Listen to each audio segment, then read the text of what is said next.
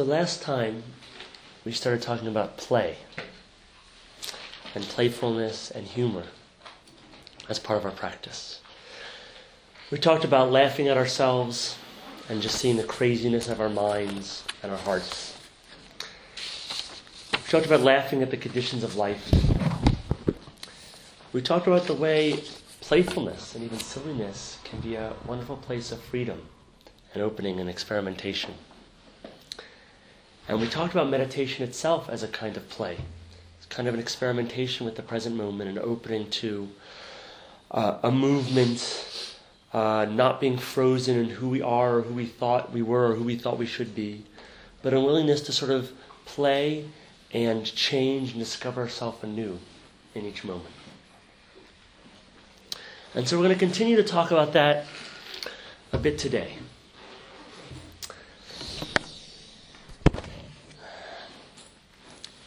And I think one of the things that's interesting about play, or about sort of the feeling of play, is the way that play can be connected on the one hand to silliness, to jokes, to sort of playfulness. And on the other hand, there can be something grand and almost majestic in play. Sort of the grand sweep. I sort of been thinking about it recently as I've been talking about this talk. It's sort of like the dance of the king. You know what I mean? That there's that dance we all engage in. There's sort of the dance of the king. There's something majestic. There's something wide. There's something beautiful about it. In Thus Spoke Zarathustra, maybe an unusual text to quote in our class. I don't go Nietzsche that much. He says, a little reason to be sure. A little wisdom is possible indeed. But this blessed certainty I found in all things. They would rather dance on the feet of chance. O heaven over men pure and high, that is what your purity is to me now. That there is no eternal spider web or spider web of reason. That you are to me a dance floor for divine accidents. That you are to me a divine table for divine dice and dice players. And it's that feeling of being a dance floor for divine accidents, rather than being caught in the spider web of reason. Play is that place of not knowing everything, not knowing all the answers, but knowing that there's a place of accident, of coming into being, of falling and getting up and tumbling and turning over, and that in that place is tremendous creativity and tremendous discovery. There's a tremendous courage in that kind of play. It's a kind of dancing over the abyss. It's the commitment. It's sort of that commitment. It's like the perfect attitude to sport. You know, it's that total commitment to victory, that reveling in the process, and the not caring when the final result happens, right? But you have to have the commitment, actually. It's what makes the passion and the engagement and the wonder possible. And it's how we should engage in that play and battle, which is Talmud Torah, which is the learning of Torah. It's that playfulness and majesty at the same time. In the Gemara in Psachim, it's a discussion, a quote, which comes up actually in a few places, which says, Lamdecha she'ena shchina shoreh lo mitoch atzlut, v'lo mitoch atzvut, v'lo mitoch schok, v'chulei, ela mitoch dvar simcha shel mitzvah. Comes to teach you, the example they brought before, and there's various examples of this, that the Shekhinah does not rest on laziness, not on sadness, not on just silliness, but on the joy of a mitzvah. And then later down in the Sugya, they bring an example. Ki had Rava, Makame de petach lehu l'Rabbanan, amar milta de bidichuta, ubadchu Rabbanan. It's like Rava, who when Rava would teach, he would start by opening to the other rabbis with a joke, with the milta de bidichuta. He'd open with a joke. And he'd joke to the rabbis, right? They'd have a laugh together. Ulevasof yativ be'emata upatach b'shmata. And in the end, he would sit in awe and open with his teaching. He would start teaching. And I think it's such a beautiful and interesting text, that combination together. The first part is that the joy we're supposed to have is this joy of mitzvah, right? And so clearly the jokes that Rabba is telling are not actually in contradiction to the joy of mitzvah. They're part of the joy of mitzvah, right? These jokes before Torah is part of the laughter and joy and playfulness of mitzvah. It's not something external. And then that joking, that laughter, doesn't bring people to, check out of the Beit Midrash or go have some beers, right? It actually brings them to the awe of Torah study itself. It opens them up to the majesty of the Torah, right in that laughter and that playfulness. And I think this notion of that joke, that laughter before study is really key. In the Tanya, the Baal HaTanya says, Ken ha'omer milta b'dichuta v'facheach da'ato, to open his mind, really, to open his consciousness. And I think that's one of those key elements to that aspect of that playfulness. Can you say that again? Yeah. In Hebrew, you want to read the quote again, or just that it opens, lefakeach da'ato, it opens, like pokeach ivrim, like opening the eyes, right? But this is to open one's mind, right? So they tell the joke before the studying because it opens your mind, right? It opens your mind up. The playfulness, the challenge, the not seeing exactly how it's going to happen, the being caught up short, the laughter, right? It opens that place of creativity, experimentation, the willingness to see something new, the ability to have chidushim, right? That joking is that place of like shaking us out for the moment of whatever our normal, stable place is and opening us up to something new, something creative.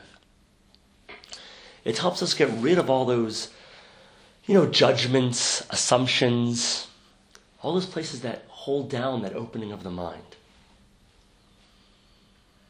And this, of course, really, I think, we don't know what happened in the ancient Beit Midrash, but my feeling is Rava's Shita must have been quite common, because if you look at rabbinic text, the playfulness and the imagination, the creativity is so clearly there, that willingness to play with the text and the deep majesty and awe in that play at the same time, right? Really having those two moments together.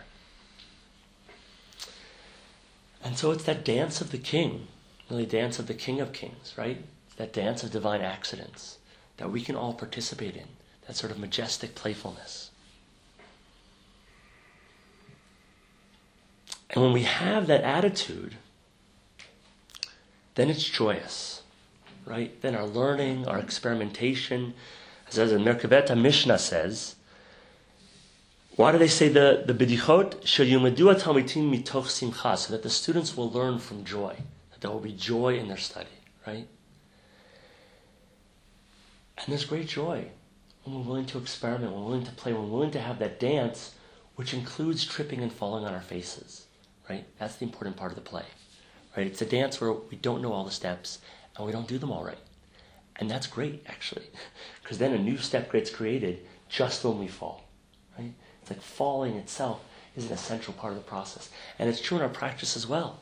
If we're like back on focus, the intensity, there's no room actually for the playfulness, the imagination, the breadth of mindfulness to emerge. That's why there's always that dance. It's like, we're there, we're focused, and we lose it, and insight arises actually, all of a sudden, right when we lost it. It's not like we have to be focused 100% of the time. First of all, it's never going to happen, so don't worry about it, right? But second of all, it's not even necessarily the most productive way to be. It's like, actually, we open that up, we get lost, and in that moment of getting lost, insight, and then we come back, and we do it again, an insight, and then we come back, right? And it's that process, the dance, and the getting lost in the dance, and the coming back to the focus in the moment of the dance. I was at a conference recently on, basically on positive psychology, some other elements.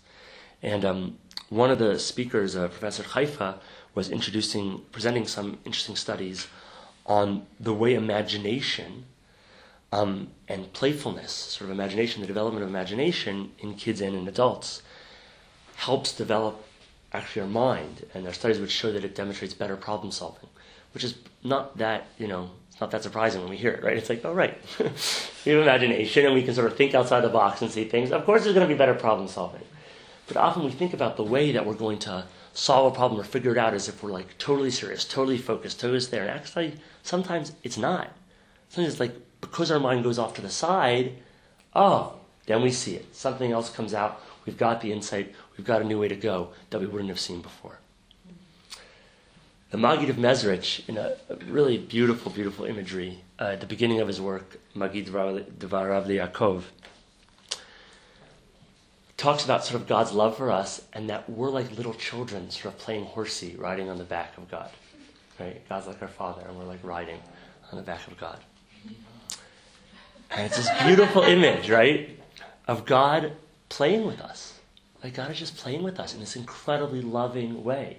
Because it is God like coming down to our place and our level to just play with us, to play with us in great love and great affection and just great like silliness. It's like God loves it, right? We're playing horsey and God loves it. And this notion of sort of playfulness, it's interesting. I was thinking about this and I remember this, important verse. In Tehillim it says, Mara bu ma'asecha Hashem, kulam b'chochma asita, mal'ah ha'eretz kinyanechem. How great are your works, God. You did them all with wisdom. The whole earth is filled with your creations. Zeh hayam hagadol u'rechav yadayim. Sham remes ve'em mispar chayot ktanot im gdolot. This is the great sea, wide of hands. There are various creatures, uncountable creatures, various little creatures and big creatures. Sham aniot yalechun. There the boats go. Livyatan zeh yatzarta l'sachek bo. The Leviathan which you created to play with him. Right?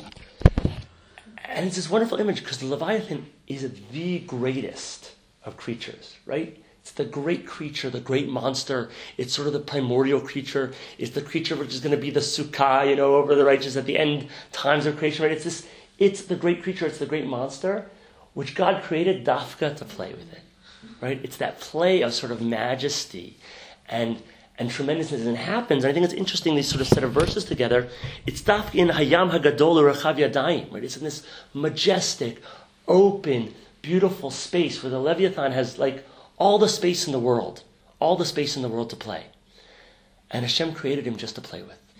Just to have that process, right? Of play, of diving, of, the image of a dolphin, whatever your image is. That sort of completely open, shining, beautiful play.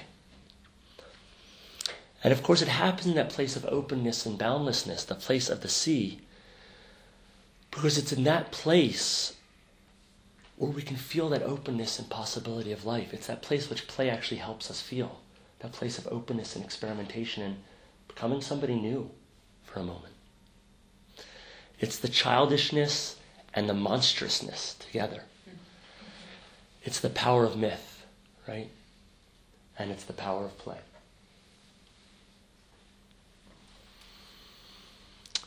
And in all these ways, playfulness and play is really a kind of trust. It's a kind of deep experimentation and risk-taking, especially for us adults, right? It's not the normal mode that we're encouraged to be in, the place of playfulness and experimentation. And it's interesting, all the different ways we can use it. The way, for instance, sometimes we can sort of play other characters. The way our sense of play and experimenting with beings or other kinds of people can challenge our sense of self. But to do it demands a kind of softness, right? An energy of a willingness to make friends with ourselves and a willingness to make fools of ourselves. And that's the real challenge, the willingness to make fools of ourselves. Avram Kalisker, who was a Hasidic Rebbe, it's reported that his students and him used to do somersaults, right? And apparently the idea was something like, I already made myself look like an idiot in front of everybody. Now I don't have to worry about it, right? Now I can just let it go. I can do whatever. I can experiment. I can yell during prayer. Whatever I need to do, I already did it. I did somersaults in the street in front of everybody, right? And they would do, the term in Yiddish was unter sich, literally turning yourself over, right? To turn yourself over. That idea of it's like, let go of all that worry about what are people thinking, who am I going to be, are they not going to take me seriously? It's like, let it all out, and then there's that place of freedom. How great would it be if you weren't worried at all about whether people thought you were being foolish, silly, inappropriate? What if you didn't worry about that at all? Right? How much freedom would there be in that? Not worrying about that at all. It's interesting, the same professor who was giving this presentation on imagination, said, and I'm sort of trying to think about it, but there's something to this. He said, our words for imagination, there are so many negative words for imagination. Fantasy, delusion, illusion, etc., right? And so few, like, necessarily positive words, right? It's like, how do we think about that whole process of imagination?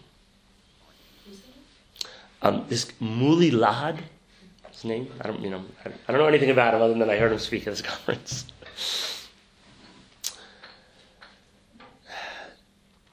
And so play, just as we've been talking about, is in the same sense, the sense of trust is a deep activity of non-repression. Right? It's the opposite of repression.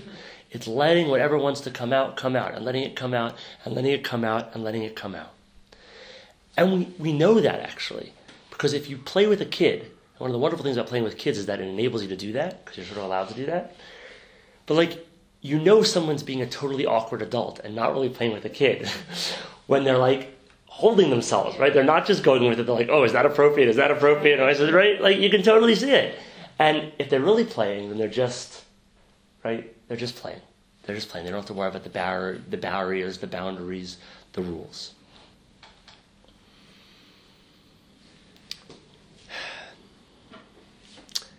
And so when we play, we give up control. It's one of the amazing things about play. We give up control. We surrender to the game, right? We leave aside the rules we normally go by, and we open to this place of creativity.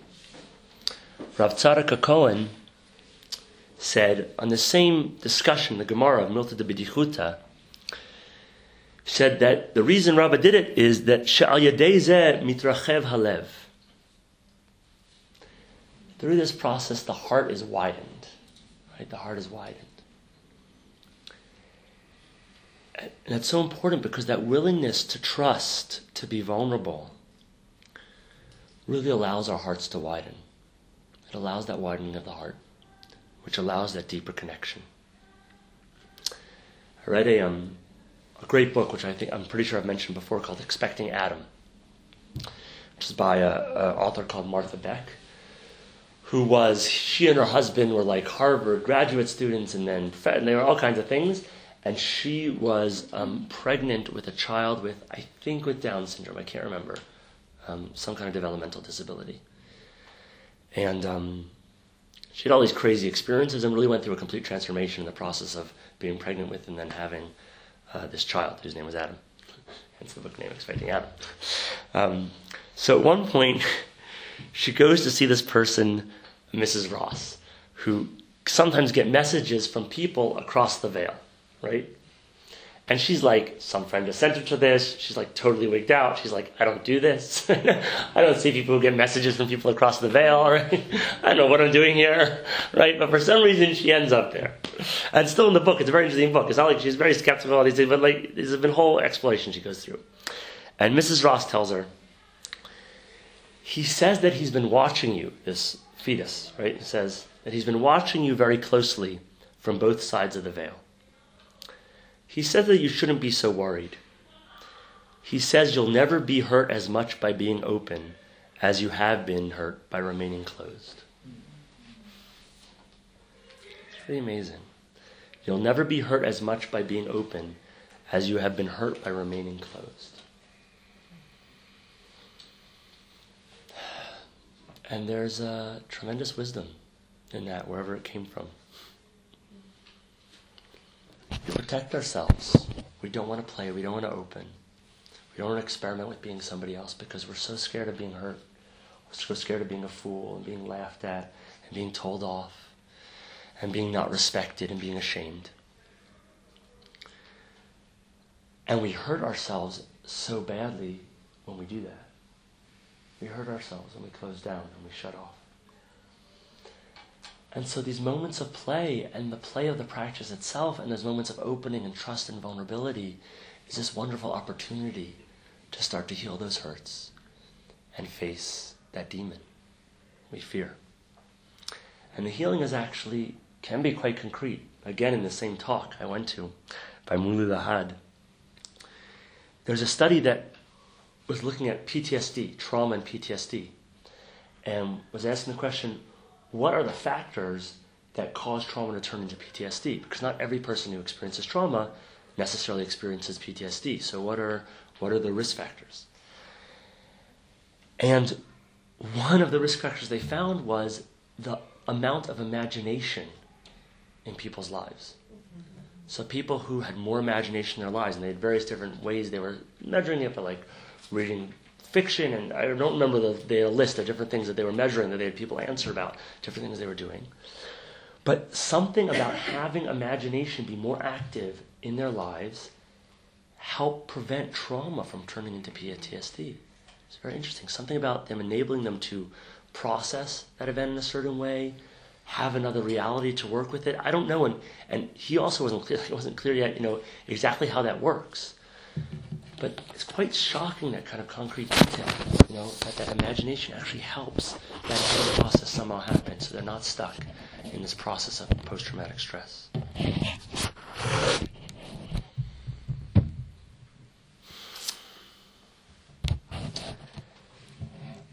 And so this playfulness is also about that sense of kind of experimentation and our widening, the widening of our gaze, seeing what's out there. And that way it's interestingly connected, I read an article a while ago, to the question of luck. So you sort of think about luck, or being lucky or unlucky. So how are we lucky or unlucky? So there's a professor at University of Hertfordshire, Richard Wiseman, who has been a psychologist who's been studying luck.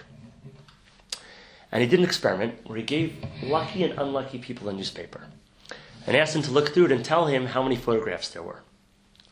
On average, the unlucky people took about 2 minutes to count the photographs, where the lucky people took just seconds. Why? Because the second page of the newspaper contained a huge message which said, "Stop counting, there are 43 photographs in this newspaper," right?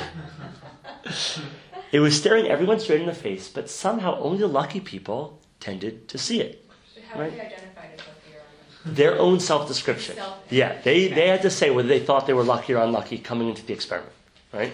Yeah.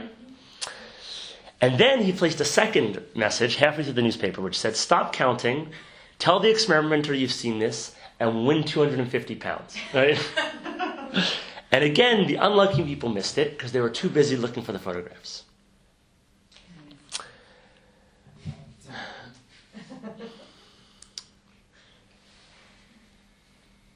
And he compares this to another personality test that apparently has been done at other times that shows that anxiety disrupts people's ability to notice the unexpected. There was an experiment they did where there are a moving dot in the center of the screen that you're supposed to follow, and unexpectedly large dots would appear at other places. And they ask you at the end of the experiment whether you notice the large dots. And first of all, lucky people tend to notice the large dots more than the unlucky. Notice the large dots, sorry. And if they created more anxiety in the experiment, like saying, if you keep your eye on the small dot the whole time, you'll get $1,000, right? Then people tended to notice the large dots even less.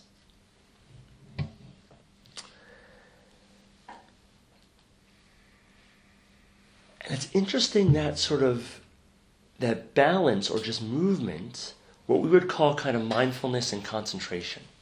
Right? We cultivate concentration in the practice so we can have a steady mind. But that's not our goal. Our goal isn't just to be with that one dot in the center. Our goal is actually to have that wide consciousness of mindfulness which sees when things arise, It's like, oh, large dot, interesting, right? Sees when things arise. Oh, there's a message telling me stop counting, right? Whatever it is, we see when things arise. And what he concluded from this study is that it's the same thing with luck, actually. Unlucky people miss opportunities because they're too focused on looking for something else. They're too goal-directed. They want a particular thing to happen. They go to parties intent on finding the perfect partner, and so miss opportunities to make friends. They look through newspapers determined to find a certain type of job, and so they miss other types of jobs. But lucky people are more relaxed and open, and therefore they see more opportunities. So then he did a second experiment. which he wondered if he could create principles of luckiness and create a luck school.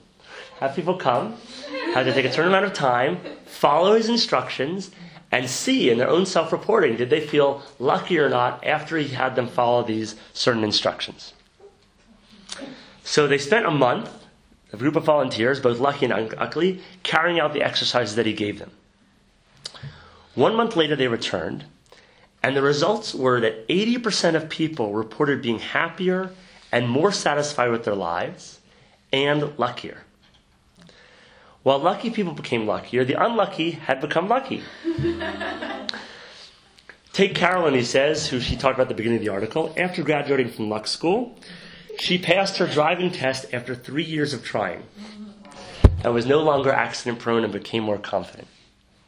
So he said, what are the 3 things he learned from doing this luck school? What are the 3 things that have worked? He said first was that unlucky people fail to follow their intuition. And lucky people tend to follow their intuition. Unlucky people second guess themselves, want to follow rules. And lucky people tend to follow their gut reaction, which says this seems right or this seems wrong. Unlucky people tend to be creatures of routine. Right? They do the same thing each time.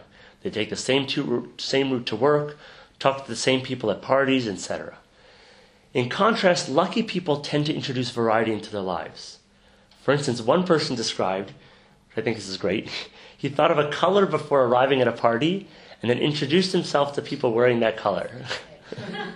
Isn't that good? This kind of behavior boosts the likelihood of chance opportunities by introducing a variety. And that, I think, is really the key place, for me at least, where we're talking, which is it's the widening of the gaze. Right? Instead of focusing the gaze down, the one goal, the one routine, it's like, can we widen the gaze a little bit to see what are the opportunities that are arising? What are the opportunities that are arising? And finally, lucky people tend to see the positive side of their ill fortune. For instance, one lucky volunteer arrived with his leg in a cast and described how he'd fallen down a flight of stairs. And he asked him whether he still felt lucky. And he said he felt luckier than before. He could have broken his neck. Right? So just that question of how do we frame the experience? And for me, that's so connected to play.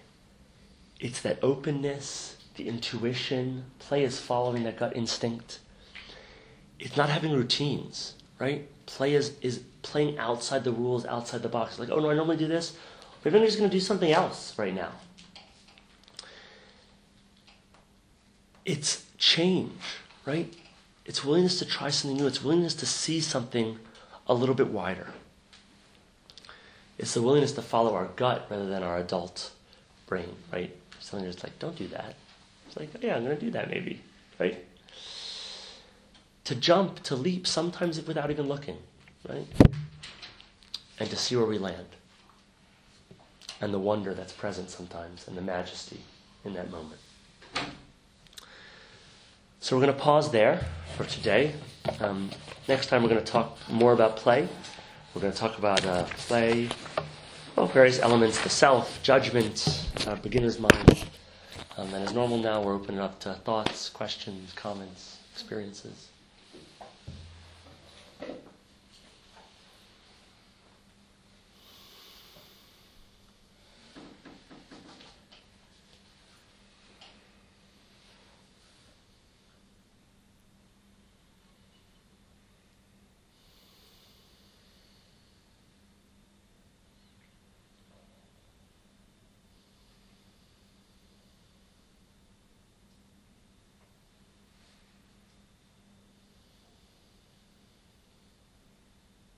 Something I've noticed recently about play that I will just put into words after hearing this talk is the extent to which it involves me interacting with the world outside of myself and interacting with it in a way that feels like it's driven by curiosity and this sort of like, what is this thing? Like just today, there's a tree in the conservative yeshiva that is an amazing climbing tree that I never noticed, and I climbed it today. It was amazing. It was sort of opening up the whole world, and I was looking out over Jerusalem in this whole new space, and what the example of of picking a color and introducing yourself to people, which I think this would be a great trick for introverted folks like myself, is about interacting. It's about saying, okay, the world's out there and I'm here, and there can be an existential loneliness about that, but there can also be an incredible joy of reaching out in those moments like, here's the bark of the tree, or here's this person wearing this color. Beautiful, thank you.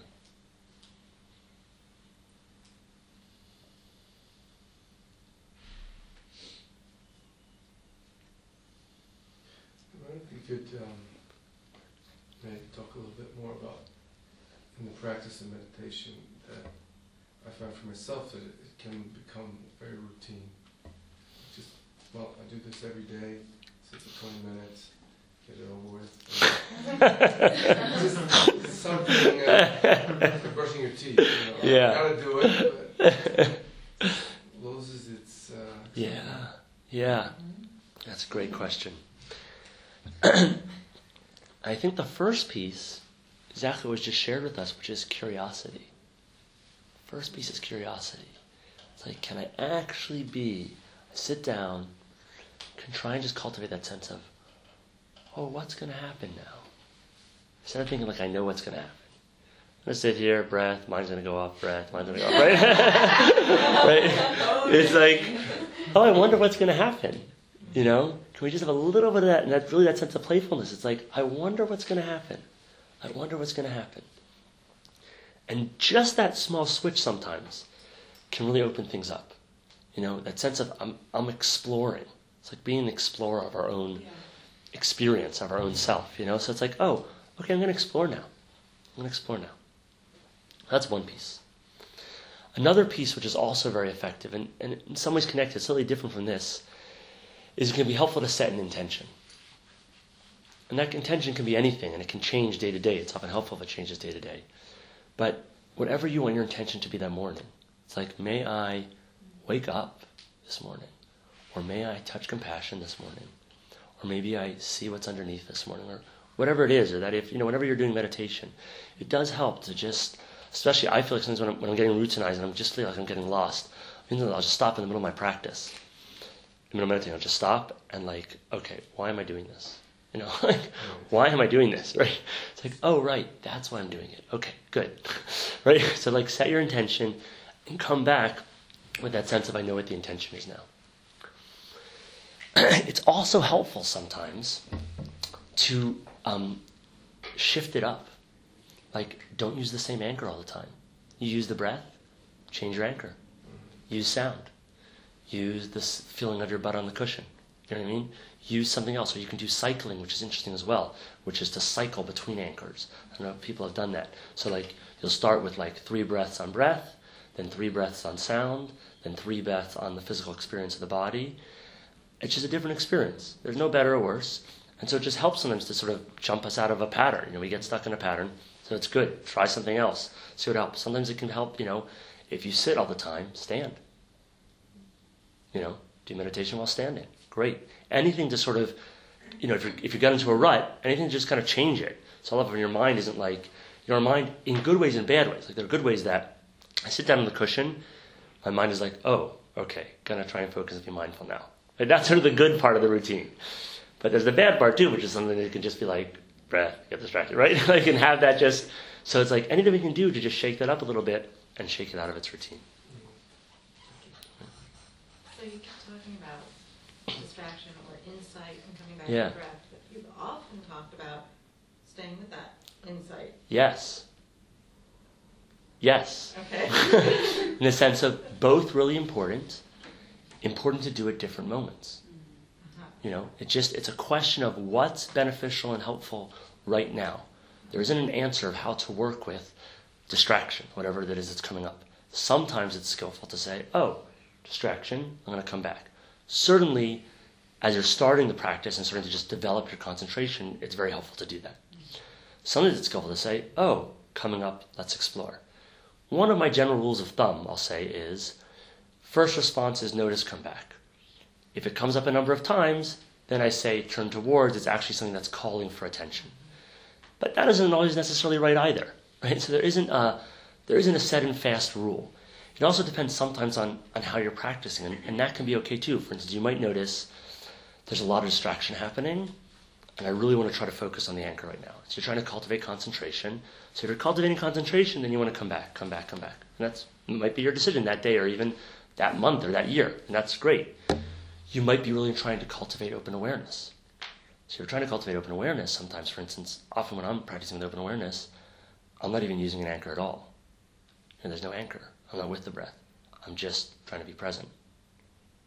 Choiceless. It's just like present, arising, arising, arising, arising, arising. There's no object of concentration, right? So it's just... And sometimes you choose a topic. Yes, yeah. So it's just on what's going to be beneficial and what's going to help you be present at that moment. Are those the three things then? An anchor, open awareness, a topic you want to work on? What do you mean a topic you want to work on? Well, sometimes you say that you've spent periods of time dealing with anxiety. Okay, but so that's important. When I've spent periods of time doing that, it's not because I've chosen to work with anxiety. It's because that's what's coming up, right? So it's just like that comes up day after day after day. It was like, oh, hello again, anxiety, right? That's what's happening present in my life, and then at some point it'll pass. But you sometimes do choose like open awareness, not as your anchor, not as your topic. But, That's right. And is there anything else? Basically the basic choices are having an anchor or not having an anchor. That's sort of those are the choices. With the anchors, there can be multiple possibilities. That's all when we're working in kind of the mindfulness realm. There are, of course, then concentration practices we do, like the blessing practice, like the loving kindness practice, which is cultivate a certain quality. Having said that, I should add one other piece, which is that even sometimes too in mindfulness, there are things we do. So I would say it's important not to sort of choose a topic, but to help us explore a little deeper something that's arisen. So something will arise and pass, but some part of us will know it's still present, and we need to ask something like, what's underneath? We can feel that there's something happening underneath, that we're sort of touching the surface layer of it, and there's something else happening. But it's important whenever we do those things that they're always an invitation. It's never like, I'm going to work with this now, because it just doesn't work, right? You can't tell the mind what to work with. You can invite it and see if it's like, oh yeah, actually I'm quite interested in coming up and being with you at the moment. And it may be and it may not be. And you can do that also even sometimes if there is something that's sort of very present for you, that's difficult, that's happening in your life right now, and you're meditating, that's sort of not happening or something's feeling blocked. It's okay to bring that thing to mind and sort of invite it. But again, it's always an invitation, And then it may come and it may be a valuable part of your practice, and it may not, or it may not be ready to come up, or whatever the case is. Sure. I am a woman of routine. I love it. I love routine. And Me too. I also I'll just put it out there. Love routine. I also really have reaped benefits from practices, from the continual practice of doing something again and again and again, or every morning. And something I've been experimenting with for a long time is how I wake up. And there are like a couple of different options for how I'll wake up. There's been yoga in my life sometimes. There's been running. There's been walking. There's been meditation. There have been these periods where where I want to do the same thing every morning, because I know that at the end of that block of time, from I've been doing it again and again, I do really benefit in the end from it, and I know. So the fear that I deal with, what I kept hearing that was so special tonight is that there's the path, and there's doing that practice, and there's straying from the path, and straying is just as valuable as the path. Like there's the path, and then there's leaving the path, and then you go, oh, this is over here, learning from this. Sometimes it's uncomfortable, sometimes it's beautiful, and then you come back. And I'm so afraid of leaving the path, because I'm afraid I'll never come back to the path, that, if I don't meditate one morning, then, it's all lost. I'm never going to meditate again, I've just lost myself.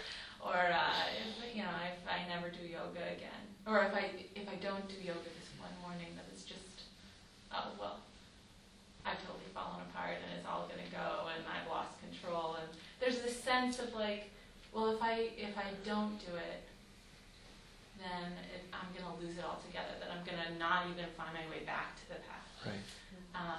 But I also know that it's so, in my being willing to leave, or experimenting with leaving for a little while, I have come back. And so I don't know, I just wanted to share that seems to be like a fear we might face. Just feeling like if we leave that one time, then we'll lose the practice altogether. Or like if you skip Shabbat one time, like you'll never get back or something. I don't know, things like Yeah. that. So that's great. I mean, that's great insight. First of all, to notice that discipline is really important and helpful. Yes, it is. No, it's not a problem. That's great, right? Second, to notice the thoughts you're having, and as you said, they're not true because you've already had the experience, right? Like you know actually that you left and you've come back, so you know they're not true. I mean, it's okay. I know that like maybe you know they're not true, but no, I really think they're true. I know, but like, right? But it's like you could just see for a moment. It's like, oh, that's not really necessarily true, is it? Because I know I've had this experience. And then, of course, what's really valuable there is like, oh, fear. Don't even worry about leaving the path, not leaving the path. How about just working with the fear of leaving the path? That's quite valuable. It's like, oh, that's a genuine experience. There's fear here. There's uncertainty. I don't know what's happening here. There's loss of control. Is my discipline about control? What's my relationship to control? Oh, I can work with it now. I can explore it, right? So that's, I really want to point that out because I think so often it's like, just the way Kash was in a great way, sharing like fear, decision, what should the decision be make? And actually where we need to focus is not on like whether you need to be disciplined or not disciplined. It's like what you need to focus on is what that just made you see, which is, oh, fear around being disciplined or not disciplined. It's like, great, that's what your practice is. Don't even worry about the other stuff, right? Just like come back to that fear and that sense of control. And the last thing to just mention in there, which is important, is that as with all these things, it's important to sort of know yourself. So, like, I identify with you, I'm very disciplined, right? I've like been meditating pretty much every day for, since I started, like 15 years ago, right? That's it, every day. And people are different. Like Devi, my wife, pretty undisciplined, right?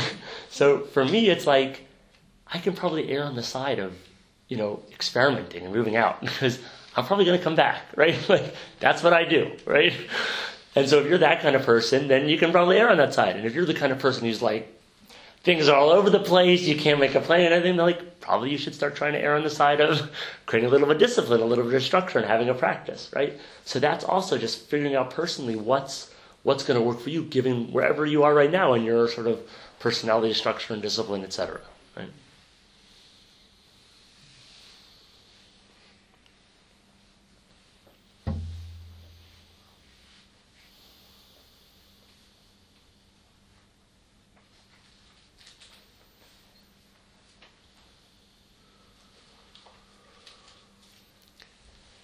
So let's sit for 5 minutes.